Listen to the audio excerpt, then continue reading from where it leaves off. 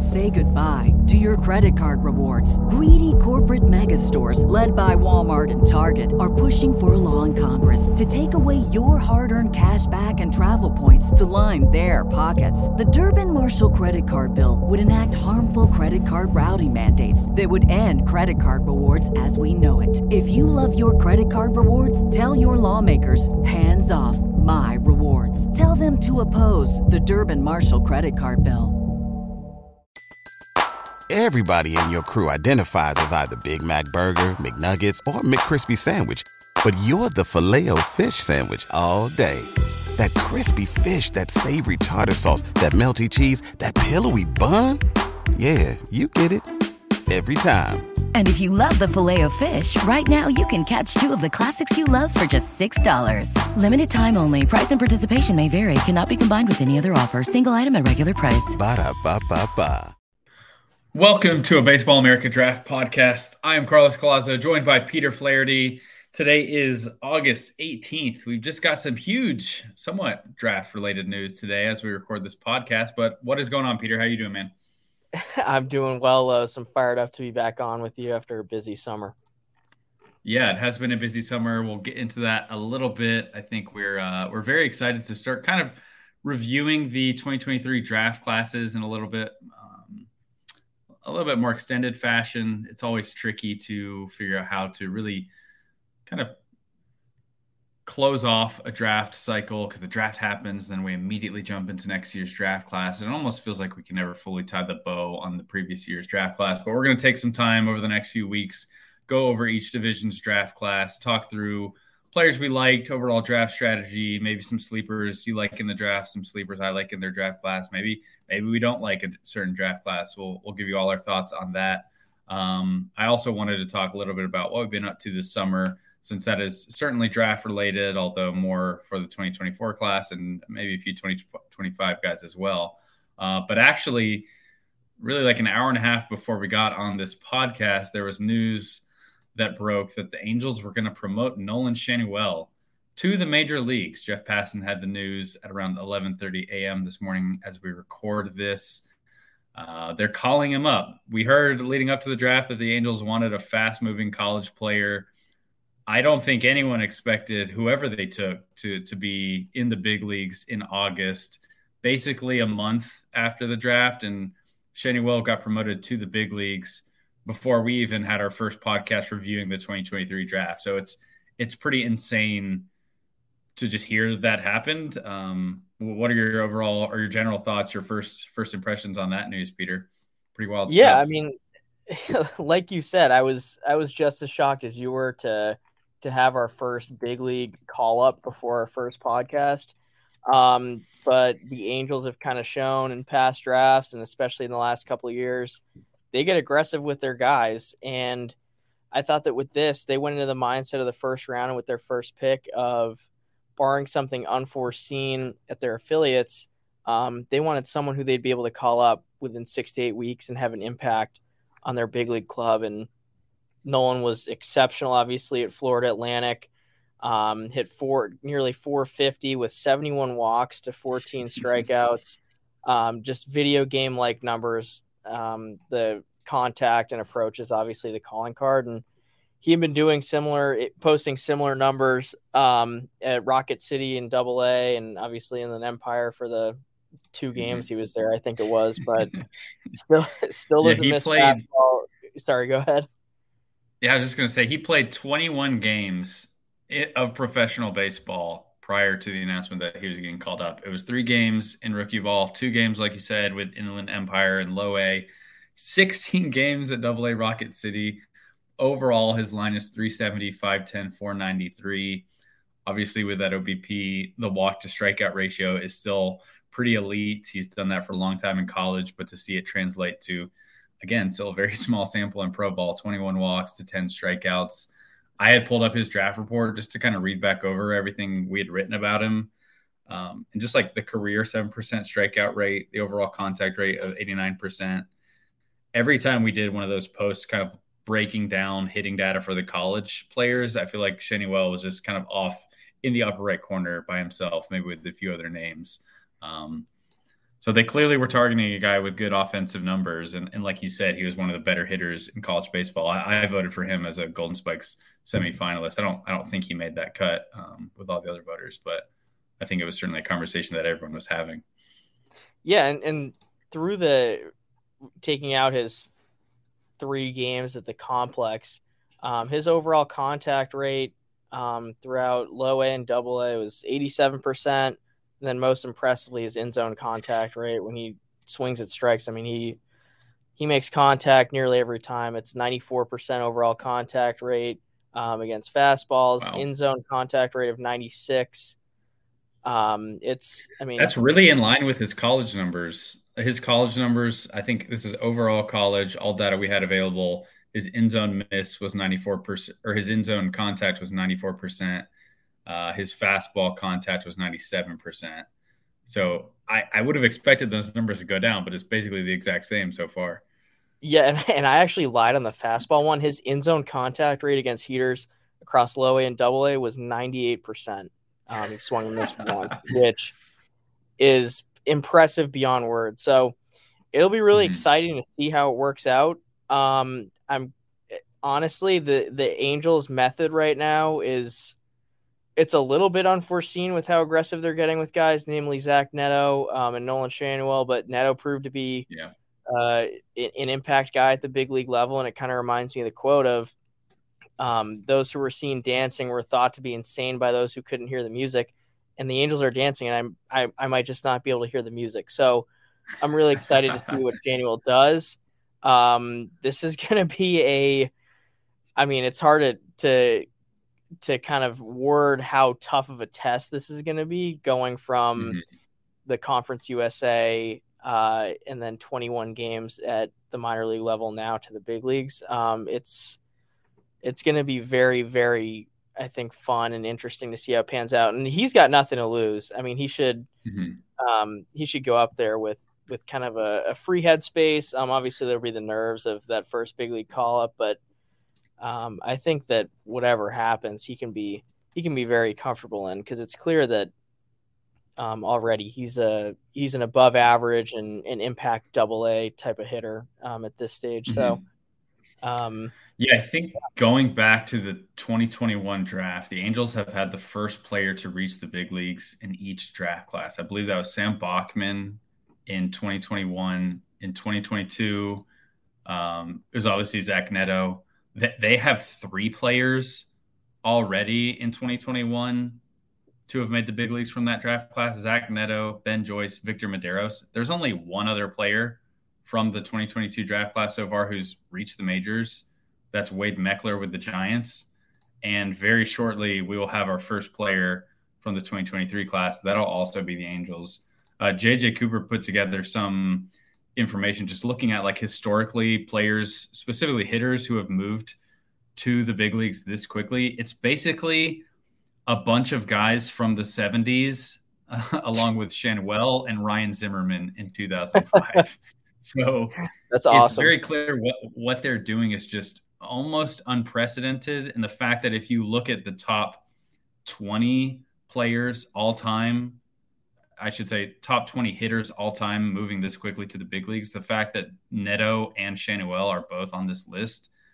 And again, most of the players here is from the 70s, when it was just a different era entirely in the game. So it's really hard to process this, to be honest, because we always talk about how the gap between college baseball and high school baseball in the majors is so huge, and players need all this time to develop. And the Angels are just like, nope, we're taking the guys we like and we're going to push you quickly. You can develop in the big leagues. This one's interesting too, because I think Matt Eddy was saying Schanuel next year will still be eligible for the prospect promotion incentive, just given the dates and his eligibility as a rookie for next year's draft. So if again, they're like 12 and a half games out. Maybe it doesn't really matter for them this year, but if he gets some time, gets acclimated to the big leagues, and then next year does really well, they could still get a pick out of Schanuel for promoting him super quickly. So that's kind of cool. And maybe another just element to mention here. But I mean, if you were taking a player at 11 in this 2023 draft class, Peter, who you wanted to move quickly, would Schanuel have been the name? Because I think when I look back at this list of players, there are a lot of first basemen. And I think that makes some sense to some degree, because if you have a first baseman that you're taking this high and you're moving him quickly, presumably he's a pretty advanced offensive player. And maybe you just don't even need to worry too much about the defense with things. You're just like, okay, he's playing a pretty low bar defensive position. We believe in the bat. He's just going to focus on hitting. That's his position. It's hitter. Is there a player that you think would have been a better fit for this sort of process the Angels are going through? Or do you think Schanuel makes sense for this?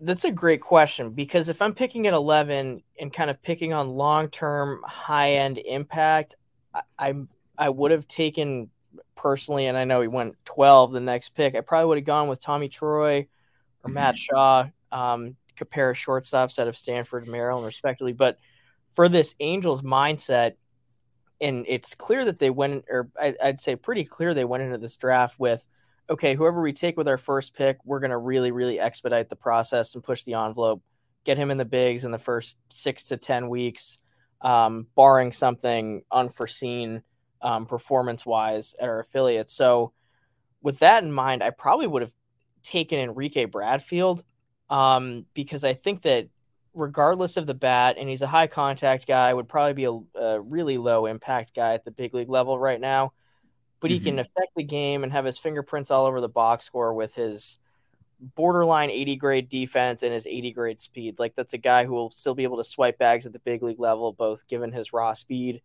and his baseball sense and picking his spots to run. And the glove is already so polished. So I probably would have taken Bradfield there at 11, but in looking at polished bats and in kind of the, I'd say most big league ready bats right now. Yeah. I've got a guy. I'm curious if you can guess who I would take. Braden Taylor. He did go on the, yeah. I think Braden Taylor, if I was doing this beforehand, I think Taylor would have been my guy, because kind of in the same sense as Schanuel, we're talking about just a very polished hitter at the college level. I thought all along Braden Taylor was one of the most polished hitters I'd seen. Again, not the most impactful player. I think we had average tools pretty much across the board for him. And maybe the third base, left side of the infield element of it is the degree of difficulty of that position in pro ball just makes the conversation even trickier. If you don't feel like you've got an above average power hitter at that spot, you need to feel good about both the defense and the offense. Maybe that's enough to make you feel less confident in the pick. But Taylor would have been my guy, just given the chase rate, the batting eye, his production for 3 years in a better conference. I think that's another element that's maybe interesting with this. We are talking about a player that came out of Conference USA. I mean, he didn't face the greatest pitching. I looked into the numbers just to see the average velocity he faced over 3 years. It was under 90 miles per hour, just under 90 miles per hour. But he also, in the sample of 93 plus mile per hour fastballs that he faced, he did quite well against that pitch type overall.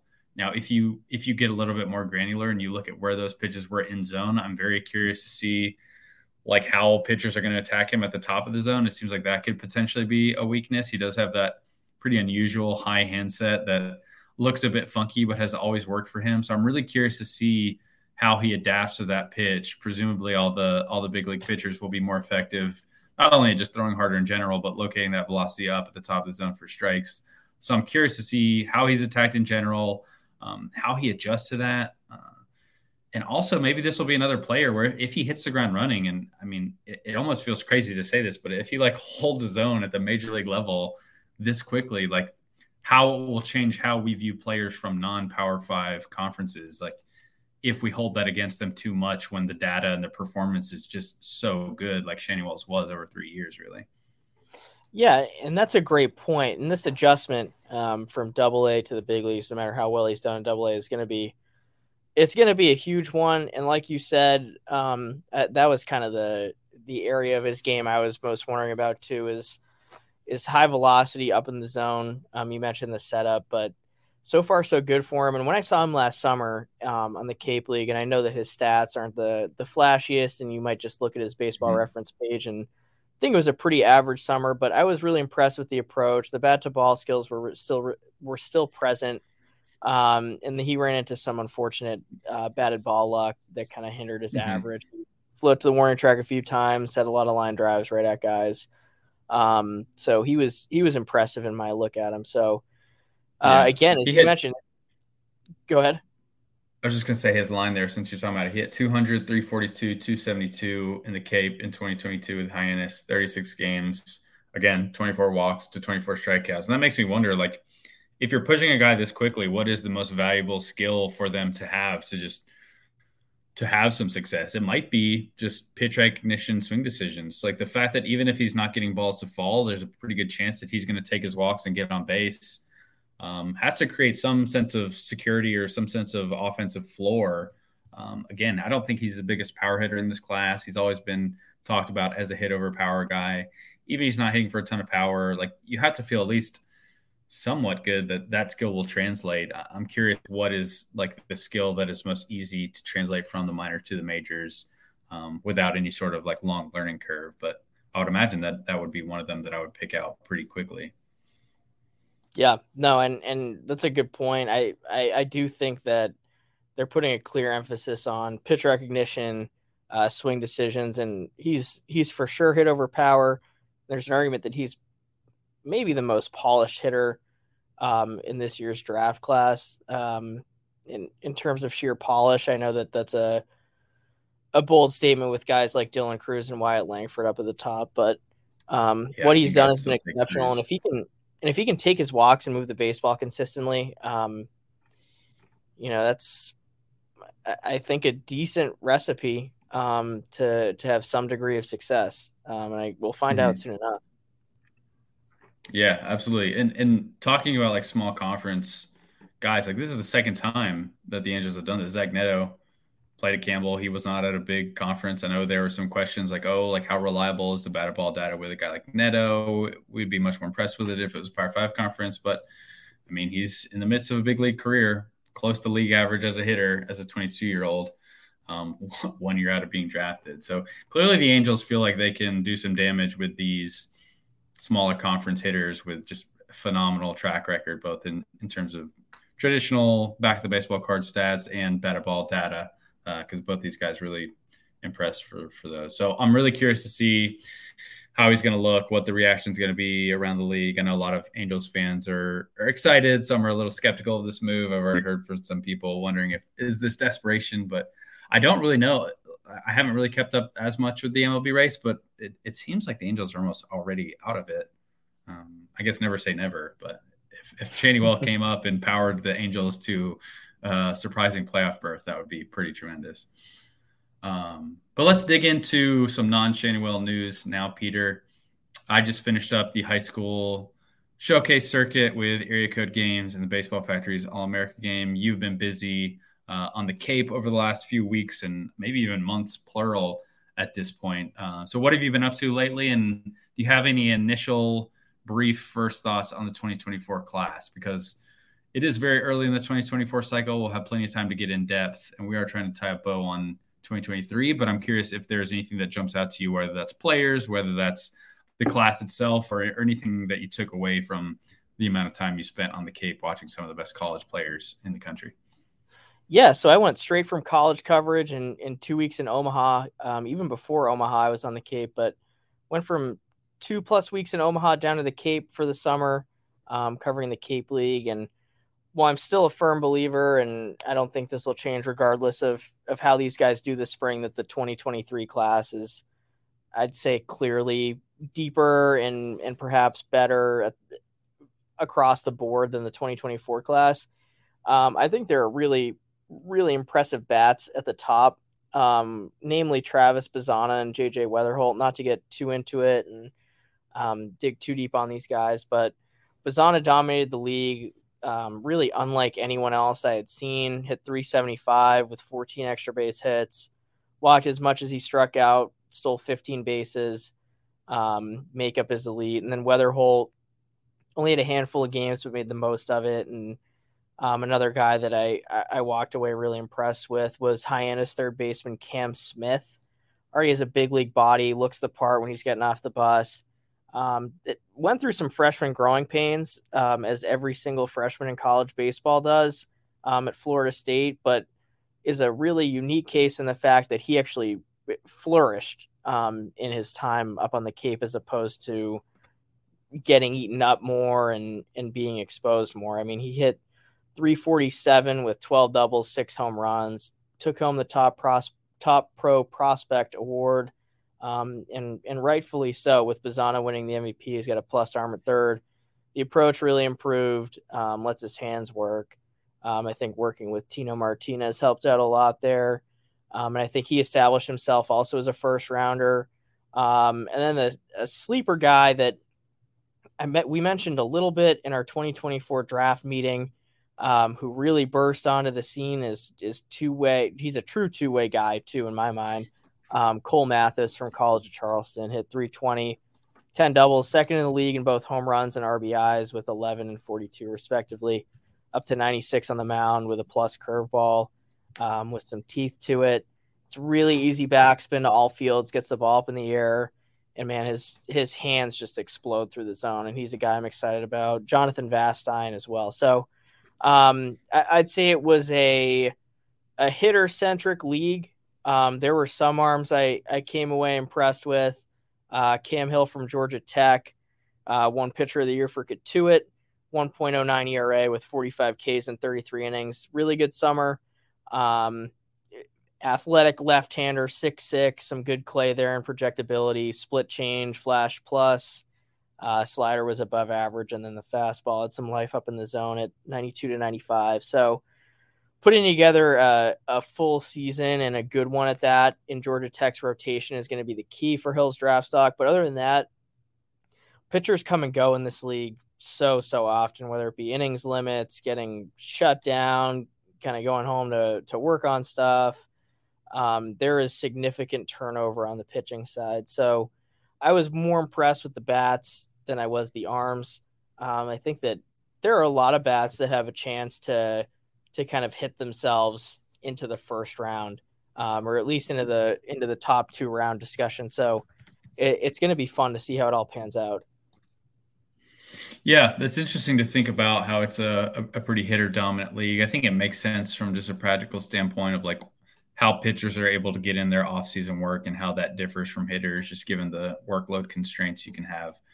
But it's nice to hear that there's some college players that are exciting you, because I think it was probably one of the most down high school summer circuits I've ever experienced. And I think throughout 2024, this cycle, we're probably going to have to balance how much of this is 2023 hangover versus actually having a down 2024 class. I do think this is maybe the least exciting class I've experienced in my time at BA since I've been following the draft at this period in the cycle. So there's a chance that certainly some guys will pop up, but really at this stage, it seems like there's not a clear guy who's kind of running away with I'm the top player in the class on either the high school or the college side.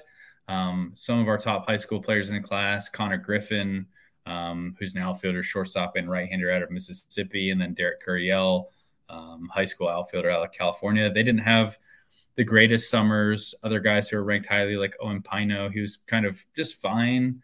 I think the most impressive player that I saw personally, there are a few guys who stood out, but Kader Mbide, a catcher out of Texas, coming into this summer, I was really excited to see him catch, just given the defensive reputation he's developed, what Ben has talked about with how good of a thrower he is. And he showed off an absolute cannon behind the plate.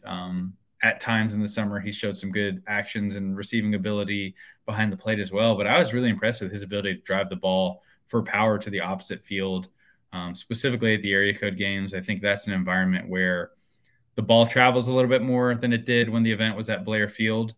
But even with that, he was one of the only players to show over the fence opposite field power, both in batting practice and in game. He hit a pair of home runs at that event. Consistently was hitting the ball hard. He's a big physical catcher. I'm curious to see how people will compare and contrast him with Blake Mitchell, who was just a top 10 pick out of Texas as a catcher in the 2023 class. Aaron Bide is a right-handed hitter, which changes the conversation a little bit. But in terms of tool set, power, physicality, I think Aaron Bide is probably a better defensive catcher than Blake Mitchell was at the time. So it's basically like, do you like the left-handed bat or do you like the more advanced defensive catcher? And then Another player who really impressed me was Caleb Bonnemer. He is a shortstop out of Michigan, or excuse me, he goes to, he's out of Michigan. He's committed to Virginia. Big physical third baseman, shortstop. He's worked out at shortstop. I saw him play a lot of games at third base. Looked good at the position, moved around well, but he's got a really intriguing power speed combination. Everything he hit was hard. Coming into the year, I don't know that he had a great reputation as a pure hitter. It sounds like there was a little bit of swing and miss in the past, a little bit of stiffness to the operation. It is kind of an unusual setup. He has his front shoulder tucked in. There's a little bit of stiffness, but again, in games at PG National, he hit the ball hard. Throughout the week at Area Code games, he hit the ball hard. At Baseball Factory's All-American game, he hit the ball hard for me. So I just really have had a lot of positive looks at Bonnemer specifically. I think he's moving up boards. Another player I really liked was Charlie Bates, who was a shortstop out of California. Really good actions defensively. I think he has a pretty polished and advanced approach. He is a Stanford commit, so whether or not he's actually in play for teams next year at the draft is going to be a pretty big question, given the tendency for Stanford commits to just get to campus in general. But those are some of the guys who impressed for me. But I think coming away from these events, I'm really hoping that over the next year we'll get some sort of consensus on who the top players are, because I've been asking as many scouts as I can, really, like, who do you have at the top? Who do you have at the top? And I feel like it's a different name every time. It's a big cluster of the names that we have at the top of our board, but I don't think there's any confidence in like the specific order, or if there's even a clear cut one at this point. And based on how you're talking about the Cape, based on how I saw the high school class, maybe it's going to be another year where it's just very college heavy up top. Yeah, and I think that while there might not be a consensus guy at the top yet, or even in the top 3 to 5, what this class might lack in terms of high end and deep talent like 2023 had, it might make up for an excitement in following it, because it seems like it's an open race for guys to really play themselves into that top 10, even top 5 discussion, which I think that as the cycle progresses will make it really fun to follow. I think exactly that is going to be, like you said, last year we had Dylan Cruz at 1 at this point in time. We didn't really have to think too much about it. And really throughout the entire process, he kind of was at the top of our list. I mean, Paul Skeens ascending was a fun little wrinkle, but we could have a lot of Paul Skeens-ish situations where players just really change the way they're viewed entering the spring, take a step forward. Every year players are going to get hurt, take a step backward, but it's wide open. There's no talent that's kind of preventing you from claiming your spot as the top player in the class if you're in this range and you take that next step and show the performance. I think there are a number of different players that could eventually be 1-1. I mean, even 2 years ago, we saw it with Jackson Holiday. He was not seen as a consensus first-round talent after the summer, had a pretty big offseason, the tools jumped, and all of a sudden he's the 1-1 at the end of the day. So I think we're going to have a lot of fun covering this class, seeing who's moving up and down, who's kind of going from reliever to starter, giving some more confidence in that profile, who's shoring up some of their offensive question marks. So yeah, it should be a lot of fun to cover and follow just from our perspective. Selfishly, I'm not sure if the teams will like it as much as 2023, just given some of the confidence you can have in the players. But for Marcy, it'll certainly be a blast. But let's get into our 2023 draft reviews, Peter. So I basically just have never really, especially on a podcast, been able to talk through the draft in any thorough or detailed way. And the fact that you're here now gives me a great excuse to do that with someone who knows the class at a really deep level. I wasn't sure what the best way to move through this was, but I think we're just going to go division by division.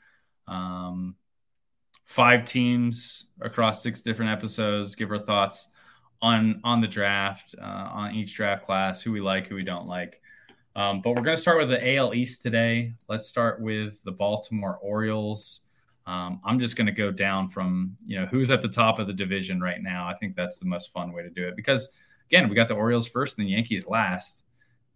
Pretty weird that is happening. I don't know the last time that the Yankees have been last in the division and the Orioles have been first. But let's dig into Baltimore's class. They picked 17th overall. They took a player we've already mentioned on this podcast, Enrique Bradfield, first overall. I'll just kind of scan down Maybe I'll go through the top 5 rounds for each team just to kind of give you an overview as you're listening, and then we can kind of pick through players based on who we like, who we don't like, etc. But they took Enrique Bradfield in the first. They took Matt Horvath out of North Carolina in the second round. They took Jackson Baumeister, a right-handed pitcher out of Florida State, in the second supplemental round. They took right-handed pitcher Kiefer Lord in the third round. With their second, third-round pick, they took Tavian Josenberg, an outfielder out of Arkansas. With their fourth-round pick, they took Levi Wells, right-handed pitcher out of Texas State. And then in the fifth round, they took UNC Charlotte outfielder Jake Cunningham. So that's kind of laying the scene for this draft class. What are your overall thoughts on Baltimore, Peter? Just what they did, players they took, or overall strategy for you? So I'm a sucker, and it might be my bias coming through. I love the college-heavy draft that Baltimore had. There was a deep sleeper in the 15th round at a high school who, if they could have signed him, I would have been really, really excited about it. Cray Lott out of Georgia. Mm-hmm. He's going to Northwest Florida State, but I really like the Orioles draft at the top with Bradfield and Horvath. We mentioned Bradfield at the start of the show as a guy who could already probably have an impact at the big league level with his speed and glove. And he's performed well so far in the minor leagues. Again, it's kind of what he did at Vanderbilt. It's obviously the clear hit over power, really good swing decisions at the plate. It's a good approach. He sees the ball really well. And he's 13 for 13 in stolen base attempts at Delmarva. And I think that's a guy that you can move relatively quickly through your system. In my opinion, I think that in having the privilege of knowing Enrique a little bit on a personal level, the makeup is off the charts. There are serious leadership qualities that both come from just who he is, and then also his time at Vanderbilt. Those Vanderbilt kids are next level, and I think that he has a lot of traits, obviously, on the field that are going to bode well as he progresses through the minor leagues, but also off the field, they're going to carry him really well. And Mac Horvath has long been a personal cheeseball of mine. I've been at the I've been the conductor of the Mac Horvath hype train, I think, since last February. But I was happy he went in the second round. I think that's a really good pick. We mentioned the athleticism with him, how versatile he is. You can play him at third base. You can play him in a corner outfield. He's got a plus arm that would play in either position. And the swing decisions and approach are ever improving. It's an exciting blend of hit and power. So I think that's another guy that projects to be an impact player, potentially at the next level. And then the pair of college arms in Baumeister and Lord. Lord might be the more exciting, I'd say, of the two, just given the pure stuff that he has, and the fact that he's got an interesting story where he started at a Division III school and then he transferred to Washington. Fastball up to 98, 99, budding slider. The key for him is going to be to kind of continue to develop his polish and refine his delivery a little bit. And I think getting in a professional system, especially one like the Orioles, is going to really, really benefit him long term. And then scrolling down here in searching for other picks that I kind of liked, and I'm curious to see who you have too. I like Braxton Bragg in the 8th at a Dallas Baptist. Low 3/4 slot guy, started 16 games at Dallas Baptist. Fastball up to 96, sits in the 91 and 94 range. Can really spin his slider and turn over a changeup. It's a chance for 2 true plus pitches. And then I also really like going deeper. I like Cole Ehrman out of Cal State Fullerton in the 16th round a lot. I know that college catching is so coveted, and Connor Burns from Long Beach State, I think, was the top defensive catcher in this year's class. But I think Ehrman brings a similar defensive prowess that Burns does. It's a plus arm, handles balls in the dirt really well, calls a good game. I think that, and this is no disrespect to Cole Ehrman, I think that it's almost like you get a bargain Connor Burns, so to speak, really late. And I think that's a really, really, that was a good pick. I liked it a lot from Baltimore. So that was my 2 cents on their draft. Yeah, no, good thoughts down the board. I think Baltimore is always a fun draft class to look at because they've just done such a good job scouting and developing players over the last 5 or so years. I really don't like the Enrique Bradfield pick at 17 in terms of just overall rank, but I really like this player team fit, if that makes sense. I think this is a perfect organization for a player like Bradfield to go to, given the offensive questions that you have with him. They're a team that has just done a phenomenal job developing hitters. I don't really think you need to do much of anything with his supplemental tools or skills. Just go let him do his thing. But given how they've taken some hitters in the past and improved them, I'm really curious to see what they do with Enrique Bradfield. He's gotten off to a solid start in pro ball, as has Matt Horvath. A player that I like kind of along the same lines later in the draft is Matthew Etzel, their 10th rounder.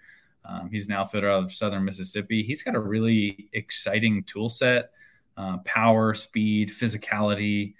There's always been some questions about his approach. He expands the zone a little bit, the strikeout rate, the contact rate overall can be a little bit questionable. I think fringy hitter at times, but he has raw power. He has speed. He went 23 for 28 stolen base attempts this spring. So that sort of tool set with a player development system like the Orioles, I really like. I also thought it was interesting with how many pitchers they took with really impressive IVB metrics on their fastball. I think 6 of the team's 7 pitchers in the top 10 rounds had at least 17.5 inches of IVB this spring. Bragg was the only pitcher who didn't, and you already mentioned the fact that he's kind of this low slot side army type that also creates his own unique look. One of the pitchers that I like in this class a little bit, I'm really intrigued by his stuff, is Teddy Sharkey, right-hander out of Coastal Carolina in the 7th round. He has a really high carry fastball, was in the 94, 95 mile per hour range, up to 98. I heard from some scouts who thought that maybe you give this guy a chance to start in pro ball, even though he started, I think, maybe just one game in college, just given the control improvements. He's probably a reliever in the long run, just given the usage he's had throughout his college career. But the fact that he does have a real 3-pitch mix, the control took a step forward. I would at least be curious to see if they even try it. But beyond that, I think he's got the stuff to handle a bullpen role pretty well.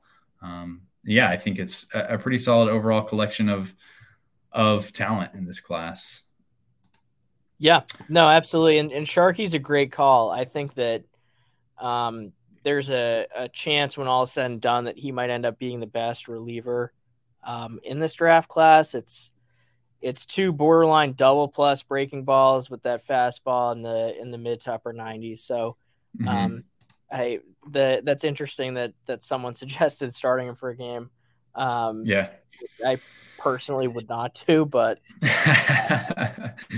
I mean, even as I'm scanning over this list again, like Jake Cunningham, it seems like the Orioles really take these toolsy hitters that have hit question marks. At least the last few years they've done that. And if they can figure out the hit tool, which they've seemed to do a good job, at least as good a job as any other team in developing hitters, you could have really good value. If there are some teams that are maybe scared of a hit tool, but you have like toolsy players like Jed Fabian from a year ago, you could get some real value with that if you think you can help figure out the pure hitting ability with these players. Because I mean, Cunningham is a good runner, he's a good defender, he's got power. Like, he's an exciting package of tools with the 154th pick of the draft. So those are kind of thoughts on the Orioles. Let's move on to the Rays. The Rays, obviously, just given the player they took first overall, I'm going to like their draft class. They took Braden Taylor first overall. Pulling up their board here, we've got Braden Taylor. They drafted him as a shortstop out of Texas Christian, which is maybe interesting. We can get out of that. That's their first-round pick. Adrian Santana in the supplemental first round, a shortstop out of Doral Academy High School in Florida. In the second round, they took Colton Ledbetter, an outfielder out of Mississippi State. In the third round, they took Trey Morgan, LSU's first baseman and outfielder, although he was drafted as a first baseman. In the fourth round, Hunter Haas, shortstop out of Texas A&M. And in the fifth round, Trevor Harrison, a right-handed pitcher out of J.W. Mitchell High School in Florida. I would just say the Rays in any given draft year are always tough for me to dial in on in our mock drafts. I don't know if it's because of where they're picking or just their tendency to take any given demographic that makes it tricky to pin down. But I was thrilled when they got Braden Taylor at 19. I think that's elite value.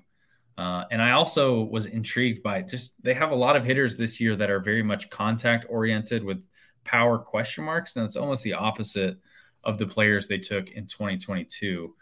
I remember last year, they took, sorry, I'm just trying to get the hang of navigating our draft database. It's a little bit different on the new website. But last year they took Xavier Isaac in the first round. They took Brock Jones. They took Ryan Cermak. They did take Chandler Simpson, who's more of a contact hitter. But 3 of the first 4 of those players, I think, are like really interesting power guys with real hit questions, especially Xavier Isaac and Brock Jones. And their 2023 class is basically the inverse of that. It is fairly college heavy too. So Peter, what are your overall thoughts on the Rays draft class? Every Rays pick, especially after you get, I'd say into the day 2 range, I really like to look at, because they're an organization that develops talent really well. They know what they're doing developmentally. And so again, I really like, especially their first 5 selections. I'm a huge college guy. I like how they went 5 college guys in their first 6 picks, or 4 college guys in their first 5 picks. Again, we talked about Taylor at the start of the show in terms of polish, and I don't want to say big league readiness, because that's not necessarily what you look at when you're drafting a guy, but he's one of the more mature bats, I'd say, in this class. There's really no tool with Taylor, kind of like you said, that is his carrying tool, so to speak. He's just a really good baseball player that does a lot of things well. It's a really pretty swing from the left side, above average power, all fields type of approach. Good pitch recognition skills, maybe a tick above average runner. And the defense this year, at least when I saw him, especially in Omaha, he kind of showed to me that he could probably stick at third base. He moved well to either side. The throwing arm was at least average. And I think that, again, that's a pick you can feel really excited about. Colton Ledbetter is another one that he had first round buzz all through this year, especially top 2 round buzz. And I think getting him at 55 where they did is a borderline steal.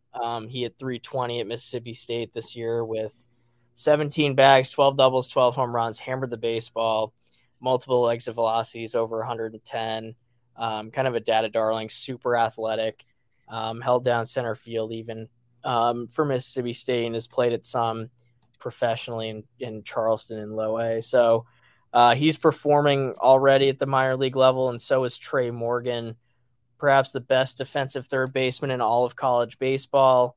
Or first base. Yeah, best defensive first baseman in all of college baseball. They've split time with him between left field and first, which I think they're handling that well, because he is athletic enough to handle an outfield position.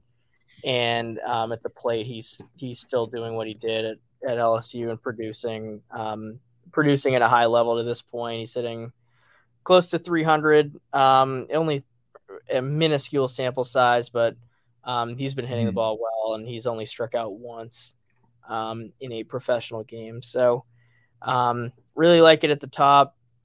And then kind of going a little bit deeper into it, Hunter Haas is a bat to ball specialist, 86% contact rate, 94% end zone contact rate, and isolating against fastballs, it's a 96% end zone contact rate. So just, again, another guy that's going to consistently move the baseball, average defender. I'd say it's a pretty high floor type of pick. I don't think that the impact is going to be super, super high with him, but it's a safe pick. And then going to the 11th round, when kind of looking at the Rays and who they are developmentally, Garrett Edwards is a guy that really excites me, especially in that range. Reliever-ish, probably definitely a reliever, I'd say, but 6'5". I think he would be quite a bit more famous if he didn't get injured and was pitching with this LSU team in the College World Series, because he was absolutely dominating.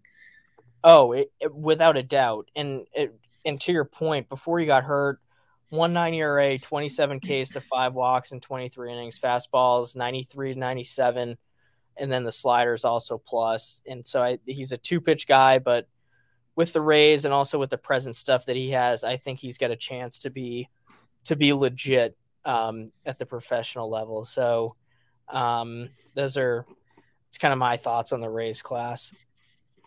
Yeah, I am intrigued with a few of the positional things that you mentioned. We have Braden Taylor selected as a shortstop. I think that's what he was announced as on draft day. I'll have to check to make sure that's not an error, because as of this point, Braden Taylor has only played third base in pro ball, which makes sense to me. Like, I thought for him specifically, it was like, is he going to stick at third base or is he going to move to second? Not he's a shortstop playing out of position for some reason with TCU, although they have a good defensive shortstop there. So that theoretically could have been the case.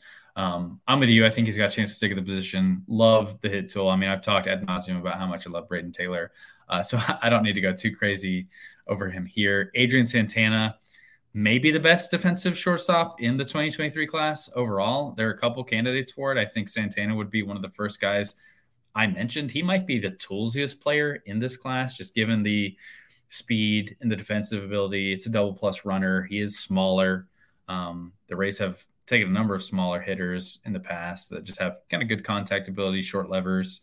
I'll be curious to see what kind of power hitter he turns into and just what hitter overall in pro ball. The jump from high school to professional ranks is obviously pretty significant, but he performed well this spring. And I think there was a little bit more conviction in his offensive chops this spring compared to last summer.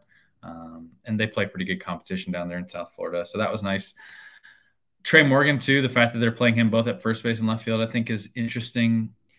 He's always going to be a fascinating player because in an ideal world, you play him at first base and just reap the rewards of how good he is at the position. But they're really just, like, he doesn't have the power to profile at first base. And I'm curious if there's a scenario, especially for the Rays, if he makes the big leagues, if there's any scenario where he's like this late inning first base swap player, kind of how they used him at LSU. I'm not sure entirely if there were definitely a few games they used him like this, where later in the game, they kind of moved him to first, I think, to improve the defense. And they put another good defender in the outfield. Because Trey was fairly raw in left field despite his athleticism. I think that's maybe a trickier position than people might give it credit for just because of the angles off the bat. Like I think his route running and his just reads off the barrel in the outfield have a ways to go. But in terms of him profiling as a hitter, I think the outfield makes sense. But I would love for there to be a world where he could be sort of this late inning first base defensive savant, because you just don't think of that position like that, but he's so good. I mean, even in the College World Series, he made an impactful defensive play that saved a run. So I'm really fascinated with how he's used.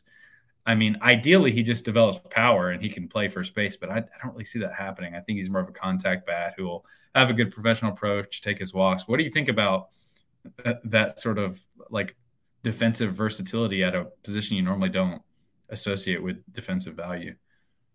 I think it's a really interesting point you bring up, and I think that the value that he does bring is really, really good. And like you mentioned, at first base, probably the best defender in the draft class. And then in left field, as you mentioned, kind of watching him out there for the first few times that LSU used him there, the route running was a little crude. The angles were kind of tough, but as he's out there more and more and takes more reps, it's going to improve and work itself out. So where he can be kind of an average defender in left field and then a double plus defender over at first, where you can slide him over to first, maybe in the later innings, as you said, from the seventh inning on in a close game. I think that's going to be really valuable, and he's got a chance to win his club some games just on his defense alone. And like you mentioned, I don't know how much power he's going to hit for in his career. I just don't think that's the type of player that he is. And I know that's a really simple and borderline unintelligent phrase, but you just kind of look at some guys' frames in what weight they can put on and if they should put on weight. And I don't think that's a guy that you want to touch necessarily, because if you, add, so depending on how much you go, if you add 15 to 20 pounds, it might take away from some of the mobility over at first, and it's a whole domino effect. And if you try to get him to hit for more power, it might take away from his approach. I think that the Rays are pretty comfortable with the player that he is right now, and they knew what they were getting into when they drafted him. And I think in just his profile alone right now, with the advanced hit tool, the pro approach, the plus defense, I think that's enough to have to have a pretty big impact. Yeah, absolutely. No, I think if there was more conviction in his power, we're probably talking about a guy that goes inside the top 50 picks. That's really the one big question we all had for him. Two other players I wanted to mention here further down the board that I think are fascinating. TJ Nichols, the 6th rounder, right-handed pitcher out of Arizona. I'm just going to read the last line of our scouting report here. We wrote, he's the likely reliever given his 2-pitch mix and control, but there's a chance he can find more success with a pro team that can get a bit more wiggle on his fastball or help him throw strikes more consistently. I mean, if you read that line and you were trying to pick the perfect team to pair him with, it would probably be the Rays, given what they've done with some other iffy strike throwing pitchers in the past. I mean, Shane McClanahan, who just went down, is maybe the best example you could find of this, just given his strikes concerns in college and what they turned him into, one of the best pitchers in baseball. So I'm fascinated to see what they can do with him, because Nichols does have pretty phenomenal pure stuff. He's got a great frame, 6'5", 189 pounds. The arm talent has always been better than the results. It was an 18.7% strikeout rate, 10.4% walk rate this spring. He split time as a starter and a reliever. The ERA was also quite a bit worse than the peripherals might indicate, but it's mid-90s heat, been up to 99. Again, I think that the pitch probably plays down, given life, given command that he has, and hitters had pretty good success against that pitch. But in terms of overall arm talent, there's a lot to work with here for an organization that has gotten quite a bit out of their arms.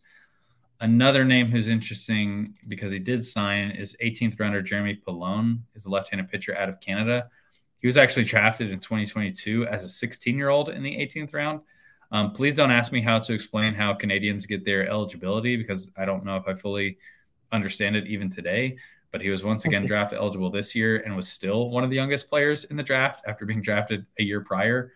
He's a small, kind of undersized lefty with good field spin or breaking ball. I think I'm more interested in the fact that he was just drafted twice before he turned 18, which I'm curious now, like how many players can claim that ever. And now I'm going to have to ask JJ after this podcast, because that's something you probably look up for me in like 2 seconds. But he's fascinating just from like a bio standpoint. Yeah, and that's all I have on the Rays. Yeah. No, I was going to say to the TJ Nichols point, if there's any team that can quote unquote maybe save him, it is a team like Tampa. So it's exciting stuff with Nichols. It's just in college, he was never really able to kind of have that loud season everyone thought he would. The true freshman year showed big time flashes, and then it kind of backed up from there. So if they can work on that fastball shape, especially, I think that he's got a chance to be really good. Yeah. All right, so moving on to our next team in the division, we've got the Toronto Blue Jays. I'm curious if you have a theme picked out for this draft class, Peter, because when I was doing our really brief draft reviews of each team, we kind of tried to throw a theme on each of them. Toronto is one of the toughest for me to discern any overriding theme. I think maybe that's a good example of why, like, you don't always have one. Maybe you just take the best player on your board, and it's as simple as that. But running through their first top 5 round picks, we've got Arjun Namala, shortstop out of Florida, our top-ranked high school shortstop in the class at number 20 overall. They did not have a second-round pick. They took John Watts-Brown, right-handed pitcher out of Oklahoma State, in the 3rd round. They took Landon Marutis, another high school Florida player, this time a right-handed pitcher, in the 4th round. And then in the 5th round, they took a left-handed pitcher out of Michigan, Connor O'Halloran. So that is the Blue Jays. I think I really like the Jerron Watts-Brown pick in terms of value. I thought he should have gone in the 2nd round, especially considering the drop-off of college pitchers in the class that we talked about a few times on this podcast prior to the draft, Peter. And I think I always probably liked him more than the industry, just because I like the athlete. I like the slider, although I acknowledge there's some questions with just fastball command and maybe fastball shape with him. And maybe I'm a little less excited about the highest end guys on Arjun Namala. I always liked a few shortstops behind him a little bit better, but there's no doubting the youth, the bat speed, the raw power, the power potential still to come with him. And they did get him for, I think it was $700,000 under slot with that pick. So I think in terms of talent for the value, pretty solid, even if he's not my like favorite player profile. But what are your thoughts on Toronto here, Peter? An interesting blend at the top and really throughout the draft of high school and college. With Namala, I'm with you on that. He may have not been my my personal favorite shortstop or even guy available there, but it's a high upside type of pick. He's only 17. There's a lot of physical projection left, and just as he matures naturally, he's going to add strength and he's already got some present power. It's an above average arm at shortstop. The one sort of knock on him I heard at least leading up to the draft was there was some swing and miss issues, struggled with spin. And so far in the complex, he's held his own. He's walking more than he's striking out. He's hit the ball well. I know Jeff got a good look at him. I was reading Jeff's chat after going to the FCL, and one of the questions was which of the 2023 players stood out to you the most. And I think Namala was one. It's only 5 games, but he's hitting 308, 571, 539. I think you're smart to point out that walk to strikeout ratio, because that is one of the reasons that I was a little bit more skeptical. I always thought just the chase rate, the pitch recognition, the swing decisions were a bit too crude, and that kind of scared me off the profile a little bit. I wondered if he would always be kind of this power over hit profile at the next level. But I think it's worth reinforcing that he is super young for the class. He's got a lot of time to kind of adjust, improve his approach, refine his approach. And again, very small sample, but he's looked good in pro ball so far. Yeah. And the upside is certainly there. And so, I mean, if he pans out, he might end up being, he's got one of the more higher ceilings, I think, of anyone in the draft, just given the age, what he brings to the table now, and then projecting on him a bit with Watts Brown. It's 2+ breaking balls. It's similar to, at least in terms of fastball issue, with TJ Nichols. His fastball got hit a lot at Oklahoma State. The shape wasn't great. Hitters, I think, hit close to 300 off it. I think it was 296 with 11 doubles and 5 home runs. But the breaking balls are really good. So again, if they can refine his fastball shape, again, get it kind of like the report said on Nichols, get a little bit more life, a little bit more wiggle to it. Mm-hmm. He's got a chance to be really good, because prior to this year at Oklahoma State, he was excellent both against Wood, especially against Wood on the Cape. And then also as a sophomore at Long Beach, and took a little bit of a step back at Oklahoma State. But I think that it's middle of the rotation upside with Watts Brown. And then again, the key is just going to be figuring out the fastball. O'Halloran in the 5th from Michigan. Again, one of the themes of this year's draft was the lack of college lefties, and O'Halloran, I think, is a great option in the 5th to go and get a polished lefty. Plus slider whiff rate at school was, I think, 42%, hides it really well. It's an uncomfortable angle. I think that he's, again, got a chance to be a nice 4 starter or so. And going further down, Grant Rodgers in the 11th, super polished college arm. It's a guy that really knows how to pitch. It's a command over stuff type of guy. And then Kellen Sauer in the 15th is interesting. He's got a big time arm, reliever-ish, but getting him in the 15th for $150K, that's a guy that in that range and for that amount of money, I think is worth taking. And then circling back a little bit to the 4th, Landon Marutis, really athletic right-hander out of Calvary Christian in Florida. I think that he's got a chance to be a really, really exciting arm. In my opinion, already up to 94, shows flashes of a plus slider.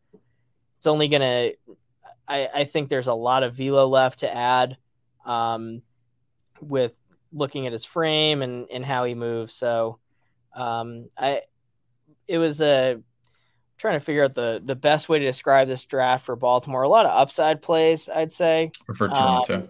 Yeah. Oh, excuse me. Yes, for Toronto, the Blue Jays. Yeah, a lot of upside play. But I think it was a good class. Yeah, we haven't talked about financials with any of these draft classes too much, but they were one of 7 teams that went fully up to the 5% overage, which I always like to see, just maximizing the dollars you can spend on a draft class. I feel like if I was running a department or in charge of the money, like that would be a no-brainer for me. I'm surprised we didn't have more than 7 teams do that. And obviously it's easier to say this in hindsight. Sometimes it's just trickier. Maybe you were planning on it, but you got guys signed cheaper than you expected. So if that's the case, understandable. Just going over 100% of your bonus pool is always good. It's fairly balanced up top. I think Namala was one of the bigger underslot deals in the first round. They put that savings towards overslot deals for Watts Brown and Landon Emeritus, who you're just talking about. Well, I also really like. I think it's a pretty well-rounded profile for him. He was a big riser this spring, just came out throwing a little bit harder, and that velocity uptick stacked onto already strong athleticism and track record of strike throwing is pretty good. I'm curious about the spin, like how that develops in the future. I think as a high schooler, he was more of like a changeup over breaking ball pitcher. And so I'm curious, like what sort of shape they work in with the breaking ball. He's shown a curveball and a slider in the past. Seems like most teams prefer the slider. And just seeing last few years, I'll think some pitcher has a good curveball and like a fringy slider, and a year later that flips. Just seeing what they do with his breaking ball, I'm curious about. And then one other name I wanted to mention, it didn't actually sign this player, but their 17th round pick out of Air Force Academy, and I'm probably going to butcher this name. So if you know how to pronounce it correctly, Peter, please jump in here. But Sam Kulasingam, I wish they could have got him. I was going to say, right? You got the name, yeah. Okay, sweet. So they didn't actually sign him, and the military commitment could have made things tricky, similar to like Noah Song's commitment a few years ago. But his end zone contact rate was pretty outstanding. It was 93% this past spring, a really good walk to strikeout ratio. That would have been a really awesome pick, I feel like, on day 3 to see how that player panned out in pro ball. But he was not signed, so I guess I'm kind of belaboring the point here. But that would have been a fun one for me. Aaron Munson, just actually seeing that just now at Angelo State, he was kind of an interesting name for me. I remember watching a little bit of Synergy video. I feel like he is a smaller right-handed pitcher with some life to the fastball. So in the 19th round, maybe look out for Munson. So yeah, pretty fun draft class for Toronto as well. Do you have any final remarks on? Yeah, I was going to say another player I like in the middle day 2 range is Jace Borfin out of Arkansas. Struggled in his true sophomore year, hit just 228, but had a really nice summer on the Cape that carried over into this spring. He hit 318 with 15 doubles, 16 home runs, electric bat speed. It's a really pretty operation at the plate. And so far in Dunedin, in 5 games, he's 7 for 19, and he's got a double and 5 home runs, and he's walking more than he's striking out. So a pretty big time small sample out of Borfin. I think that, again, he's an advanced college bat. Relatively high floor, and he's already he's showing some prowess already, especially on the power side of things. Yeah, I always thought of him as more of a power over hit guy. So to see the walks and strikeouts being solid to start is pretty good for them. But let's move on to the Red Sox. The Red Sox had a fun draft. They took Kyle Teal with their first overall pick. Let me pull up their full draft board here so we can work through it. So we've got Kyle Teal in the first round as their 14th overall selection. In the second round, they took Nazan Zanatello, shortstop out of Missouri, a high school player. In the third round, they stuck to the high school ranks, and they took shortstop Antonio Anderson out of Georgia. In the fourth round, they took Matthew Duffy, a right-handed pitcher out of Canisius College. And then they had 2 compensation picks right after the fourth round, and they spent those picks on Christian Campbell, shortstop out of Georgia Tech, and Justin Reimer, a shortstop out of Wright State. Then their 5th-round pick to round this out, I think this is probably going to be the most players we've talked about, or at least we've run through for the 5th round. Boston had a lot of picks this year, was Connolly Early, a left-handed pitcher out of Virginia. So for all of you guys who always wonder, why did my team take a shortstop? We already have one. Boston is not your draft class. A lot of shortstops. They always take high school shortstops. They took a few college guys as well. But a ton of players to get through here. But I'll throw it over to you, Peter, since I started off with Toronto last time. What are your thoughts on Boston's class? Yeah, I really like Teal with their first overall pick. I know that the catching was still a little bit of a work in progress at UVA, but super, super athletic back there. an above average throwing arm, hit 407 with 25 doubles and 13 home runs.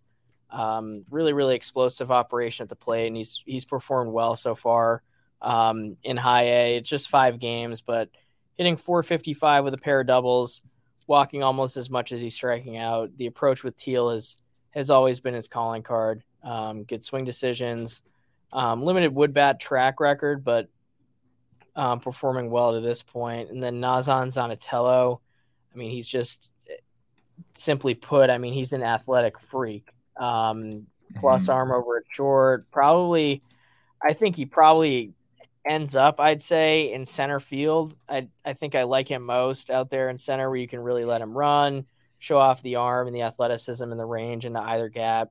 I know he'll get his fair share of games at short to start, but I think that long term, I like him probably best in center, just given who he is as a player.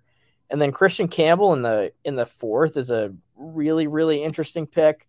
In my opinion, he's got a super, super small and limited track record. It's that one really good summer he had in the Northwoods League in 2022, and this excellent, I guess, redshirt freshman year, you could call it, at Georgia Tech. He had 376, 16 doubles, 4 home runs, 4 stolen bases compared to his 31 in the Northwoods. I think that part of it's a byproduct of Georgia Tech's not really a team that runs, but he's a super, super high contact guy, 90% overall contact rate with an end zone contact rate of 94% at school. And he's off to a good start in the complex league. In Fort Myers, he's 7 for 14, couple of doubles, and he's walking as much as he's striking out, and he's already swiped 2 bases. So that's another guy I like. Conley Early, again, a high floor, I'd say, middle of the rotation upside guy from Virginia. Fastball he'll pitch with in the low 90s, but he supplements it with a plus changeup and an above average slider. He's a strike thrower, commands all of his offerings really well. I think that's a safe pick in the 5th round. And then going a little bit deeper down the board, Isaac Stevens out of Oklahoma State in the 16th. That's a guy that I'm really, really intrigued by at that stage. I think he was one of the better sidewind submarine pitchers in the country this year. And it's a really unique profile nowadays because so few pitchers throw from that slot. But uniquely, his fastball's up to 94 from down there. He pitches probably in the 91 and 93 range. Fastball slider combination. He threw 84% fastballs at school and had a 28% miss rate on it. Was a bright spot, I'd say, on an Oklahoma State team that lacked reliable arms. 2.2 ERA, 85 Ks in 64 innings.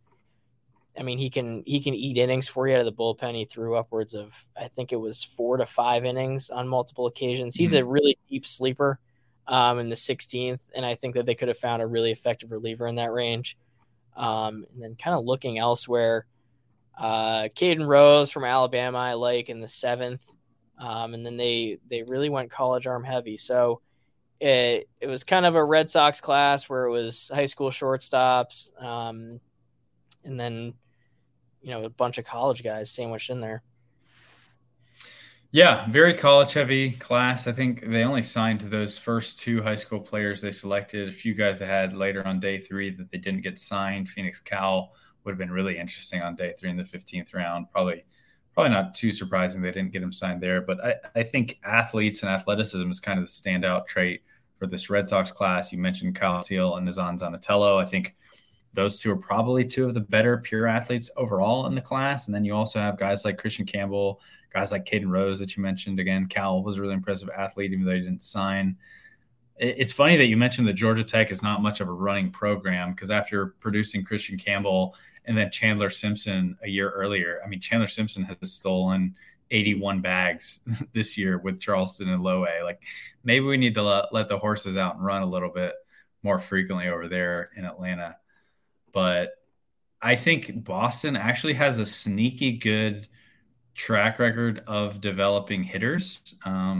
JJ was mentioning some stuff in Slack the other day just about their like metrics for some of their hitters over the last 5 years or so. It's obviously a pretty hitter heavy farm system right now, and they continue to invest a lot of draft capital and draft money in hitters at the top. I think Kyle Teal could have easily been a top 10 pick. So to get him at 14 on an underslot deal where they saved $660,000, I thought is pretty phenomenal.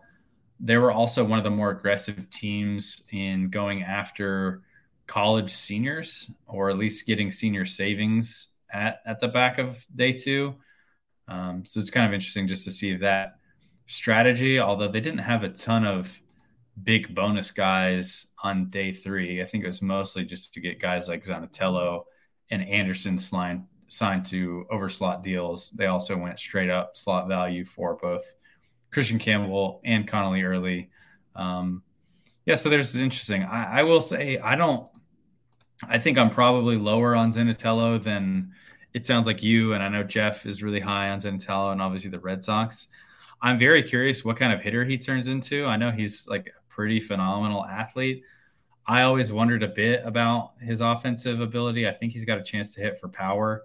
It's mostly for me just going to come down to like, what does the actual hit tool look like? I'll be very interested to see what they do with him, where he plays defensively. I think he's maybe one of the most fascinating players in this class because I probably would have taken him a full round or two later. But the Red Sox are a team that's certainly not afraid to buck an industry consensus and take a player that they really like early on. I remember people just being really surprised about Nick York. Obviously, the 2020 draft was a little bit different just with COVID and the amount of looks we did or didn't have on players. But it'll be a fun one to watch. And I do think like Kyle Teal is one of the most fun players just overall, given how he swings, the athlete he is. I hope he sticks behind the plate, but I think he can play really almost any position on the field if he's not able to. So it'll be fun to watch. Yeah, and as you mentioned on Teal, they saved over $650,000 on him, but he was also a guy that had top 5 buzz as we got closer to the draft, as someone who could maybe break into the discussion and kind of break up that name of 5 guys with Jenkins and Clark and the 3 college players. He was the name that at least I heard mentioned most as someone who could sneak his way in there. But with Zanatello, I'm with you. There's certainly, I think, a lot of risk involved with it, just given the lack of present hit tool. Even for as athletic as he is, it's a really, really low floor, but his ceiling is also just as high. So slight risk there. I mean, they went all in with him. They gave him $3 million in the second, almost double the slot value to get him in there. So it'll be, I mean, it's going to be fun to watch him pan out. And then Matt Duffy in the 4th, I think that this is a pick that's going to go largely undiscussed, untalked about. Sign him for $230,000 or so under slot, but interesting college righty out of Canisius, really good fastball shape. I like his arm action a lot. Can spin his slider really well. I think it's, third 3-starter type upside, but getting him in the 4th round, an advanced college arm who has a track record of throwing strikes and performance. That's a good pick there in the 4th. I don't mean to cut you off, Los, but it is, you were accidentally muted, I think. Oh yeah. Sorry. I was just going on and on over here thinking I was doing a good job as a podcast host, but let's move on to the Yankees, final team of this division. It's odd to talk about them last is what I was saying, I guess to myself in the universe over here in my office, but it's weird them being at the bottom of the division. They're always picking at the very back of the first round because they finish so consistently high. But the Yankees are also a little bit interesting because they didn't have that many picks. They didn't have a huge pool to deal with this year. They didn't have a 2nd round pick and they didn't have a 5th round pick. So not a ton of names to list off here at the very top, but we've got George Lombard, high school shortstop in the 1st round. In the 3rd round, they took left-handed pitcher Kyle Carr. And then in the 4th round, they took second baseman Rock Reggio out of Oklahoma State. And I should say Kyle Carr, junior college arm out of Palomar, JC. So we don't have as many names to talk about as the Red Sox, at least at the very top. But what are your thoughts on the Yankees here, Peter? I think to me, what jumped out when just looking at some of the traits here is just unsurprisingly a lot of big exit velocity hitters. You got a guy like Jared Wegner further down the board as a college senior, Arkansas outfitter. He had huge exit velocities.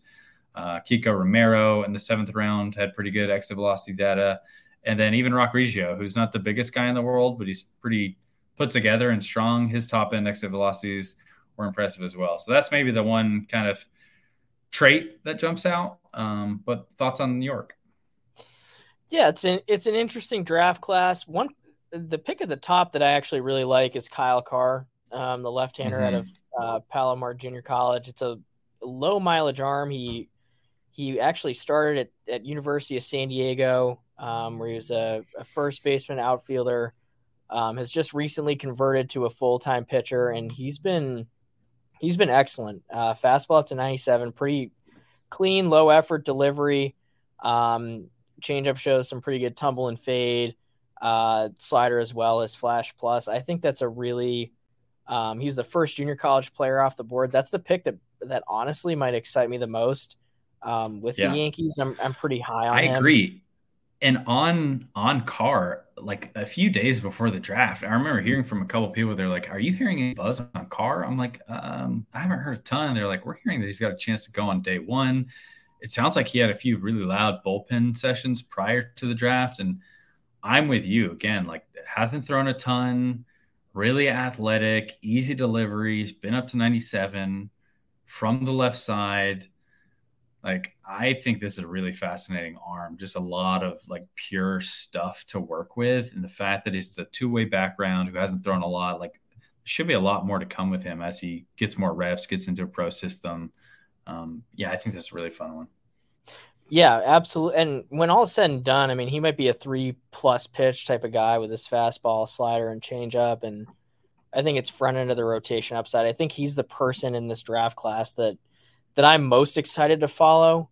And another one that a little further down the board in the 8th round is 6'8" right-hander Nick Judas from Louisiana Monroe. He was a player that, at least as we went through the cycle, kind of had some buzz around him as a mid to late day 2 arm. Super long levers, slingy, loose arm slot, throws from I'd say like mid to low 3/4 slot. Slider, I think in my look at him on the Cape, he sprayed the ball a little bit, but fastball was up to 94, through a couple of plus sliders. I think he's pretty relievery, I'd say, but given the profile and present stuff, I think he's got a chance to be a pretty high leverage guy in the back end of a bullpen, and then circling a little bit back up to the top of the board. Rock Reggio has been a famous name for as long as I can remember. He's so fun to watch play, I think. He's the type of player, especially for the Yankees. He's almost got that Drew Gilbert kind of playing style where if he's on your team, you're going to absolutely love him. And if you don't like the team or you're playing against him, you're going to hate him because he just plays with a lot of energy, a lot of passion. I remember watching very early in the season in Texas. I don't remember who Oklahoma State was playing. It might have been Arkansas. Like, I think the Arkansas fans hate Reggio because he homered against them in the World Series or something, but like they really hated him. And he was the type of player that just kind of lived off that. Like he wasn't phased at all. I think he like had fun going back and forth with the fans while playing. And he's like this grinder type. So I love watching him play. He's really fun to watch. That's a good energy comp there with Drew Gilbert in a swag comp, because he does bring that. He kind of embraces I don't even know about villain role, but almost the anti-hero role. I mean, he loves the booze and the booze. He loves the booze from the crowd. And I think that performance so far has been a little limited, but again, he's walking more than he struck out. Took him a little while to get his feet wet on the Cape too. Pro ball is always an adjustment for everybody. So we're looking at a minuscule sample size. So I think that again, he's got a chance to pan out to be a really good player. And And the Yankees clearly believe it too. They almost gave him $200,000 over slot. Yeah, so I'm just going to go up to the top since we haven't really talked about their first rounder that much. The only player they signed for more than $1 million. Again, the Yankees did not have a ton of money to spend this year. Their total signing bonus handed out was just $5.47 million, which, I mean, Dylan Cruz, Paul Skeens, they're just laughing at that amount of money. But they did go over their bonus pool a little bit for what little they had to work with. They took George Lombard in the first round. Even though they did have Sammy Stafura on the board available, we heard they just love Sammy Stafura so much. So I was probably not going to put anyone but Sammy Stafura with the Yankees in the final mock. They took Lombard, who fits on talent. We had heard a lot of teams liked him in that kind of 20 to 30 range as the draft approached. It's big league bloodlines as the son of George Lombard, who was a second-round pick in '94, currently a big league coach. I think it's just solid tools across the board for Lombard Jr. He's a very savvy player.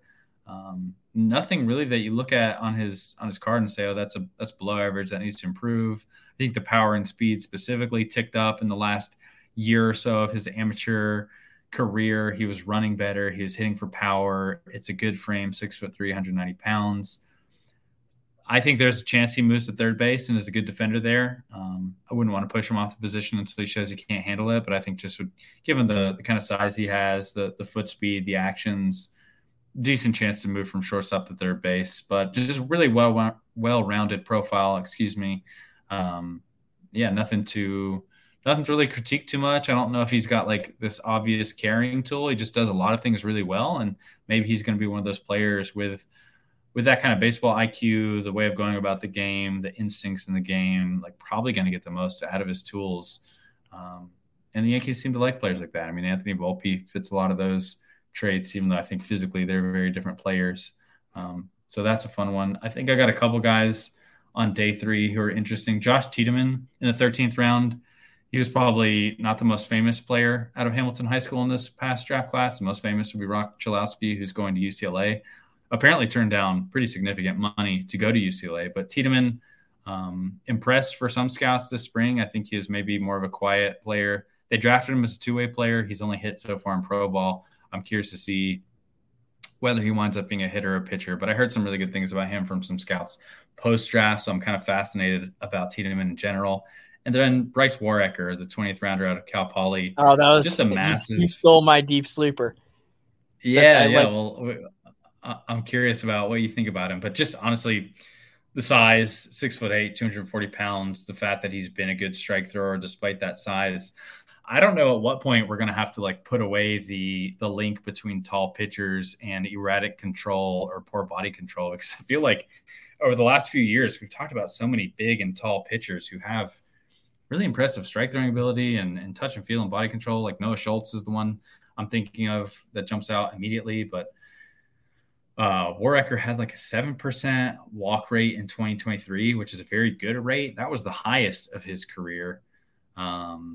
He doesn't throw the biggest fastball. It's mostly like upper 80s, gets into the low 90s. If he can add a little bit more velocity, which the Yankees certainly have preached as well as any other team and trained velocity with their pitchers, I think there's lots to be found here. Decent slider, probably a reliever at the next level. But I think just the size and the strike throwing from that massive frame is what excites me about a 20th rounder who they signed for $150,000. And before I let you kind of put a bow on this, Peter, I think it's also notable that the Yankees signed every single player they took, which is more common in a 20-round draft, but it's still not 100%. Yeah, I with Warrecker, honestly, in following the draft and having the draft tracker up, seeing him get popped in the 20th, I kind of forgot about him until he got popped, and I was like, oh, that's if they can sign him, that's a really good pick in the 20th. You mentioned the 6'8" frame, pitchability specialist. I got him a couple times in the Cape last summer where he was excellent for Orleans. It was a 2.08 ERA, 35 Ks to 8 walks in 39 innings. I think what he brings to the table, his profile and his arsenal is going to play well against wood bats and play at its best against wood bats. It's not kind of the pitch mix you see that I'd say generates the sexiest stats against in the way that the college game is nowadays. But I think against wood, he'll be rather effective. And then another guy who was interesting to me in the 16th is Andrew Landry out of Southeast Louisiana. Pretty electric arm talent, really quick arm, fastball up to 98 with carry through the zone. Has spun off a slider, I think, is flash plus. The key for him is going to be the breaking ball refinement. Honestly, I don't know too much about him as a player, but in preparing for the podcast, he was a guy that piqued my interest a little bit. Again, out of Southeast Louisiana, started for the Golden Lions this year. I honestly wouldn't be shocked if he ends up in the bullpen professionally. I think that you take the chance to have him be a solid 2-pitch guy with the fastball and the slider. So a couple of intriguing guys on day 3. And as you mentioned, signing all of your picks, that's something to walk away being happy about. Yeah, absolutely. All right. So that is all for today. We've covered the AL East. Is there any team in this grouping that you like the best, that you're most excited about? For me, honestly, I would say the Rays. There's a lot of guys that I really like. So I'll go Rays. Yeah, honestly, at this point, and their system right now is just an embarrassment of riches as is. I got to go with Baltimore. I really like how they went college heavy. I really like a lot of the college guys on top of that. As players, it's a really exciting blend of archetypes, and I think that it's going to serve them well down the road.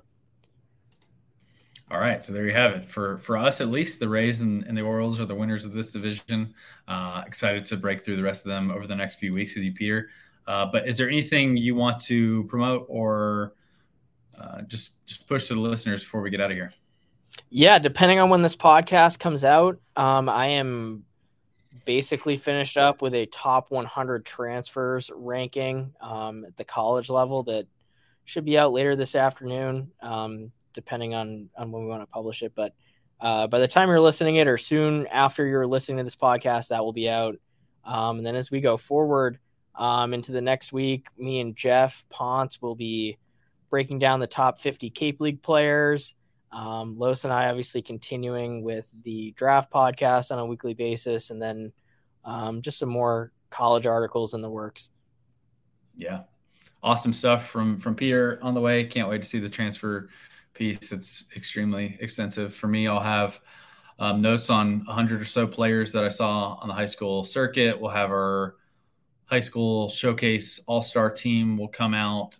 We'll also have the top players, top prospects from Team USA's college national team from the summer. So those are kind of the summer pieces I'm working on. At some point, we'll be updating our 2024 list with all of this summer information baked in. Not sure exactly when that's going to happen, but typically happens in the next few months or so. So I'm sure me and Peter will be digging through that list and keeping an eye on people who are popping up. Because, again, I would imagine there's going to be more movement throughout the cycle with this 2024 class than maybe any of the years that I've covered. So that'll be fun to do. So a lot of stuff coming from us. Obviously, the Major League season is still in full swing, even though college season's kind of wrapped up for a bit. Got a little bit of a break before fall ball gets rolling next month, I think, for most clubs. So, yeah, we'll be back next week to talk more draft reviews, and maybe, who knows, there'll be another 2023 draftee that gets promoted to the majors that we can break down as well. Don't cross your fingers for that. For Peter, I'm Carlos. Thanks for listening, everybody. See you next time. Say goodbye to your credit card rewards. Greedy corporate mega stores, led by Walmart and Target, are pushing for a law in Congress to take away your hard-earned cash back and travel points to line their pockets. The Durbin-Marshall credit card bill would enact harmful credit card routing mandates that would end credit card rewards as we know it. If you love your credit card rewards, tell your lawmakers, hands off my rewards. Tell them to oppose the Durbin-Marshall credit card bill.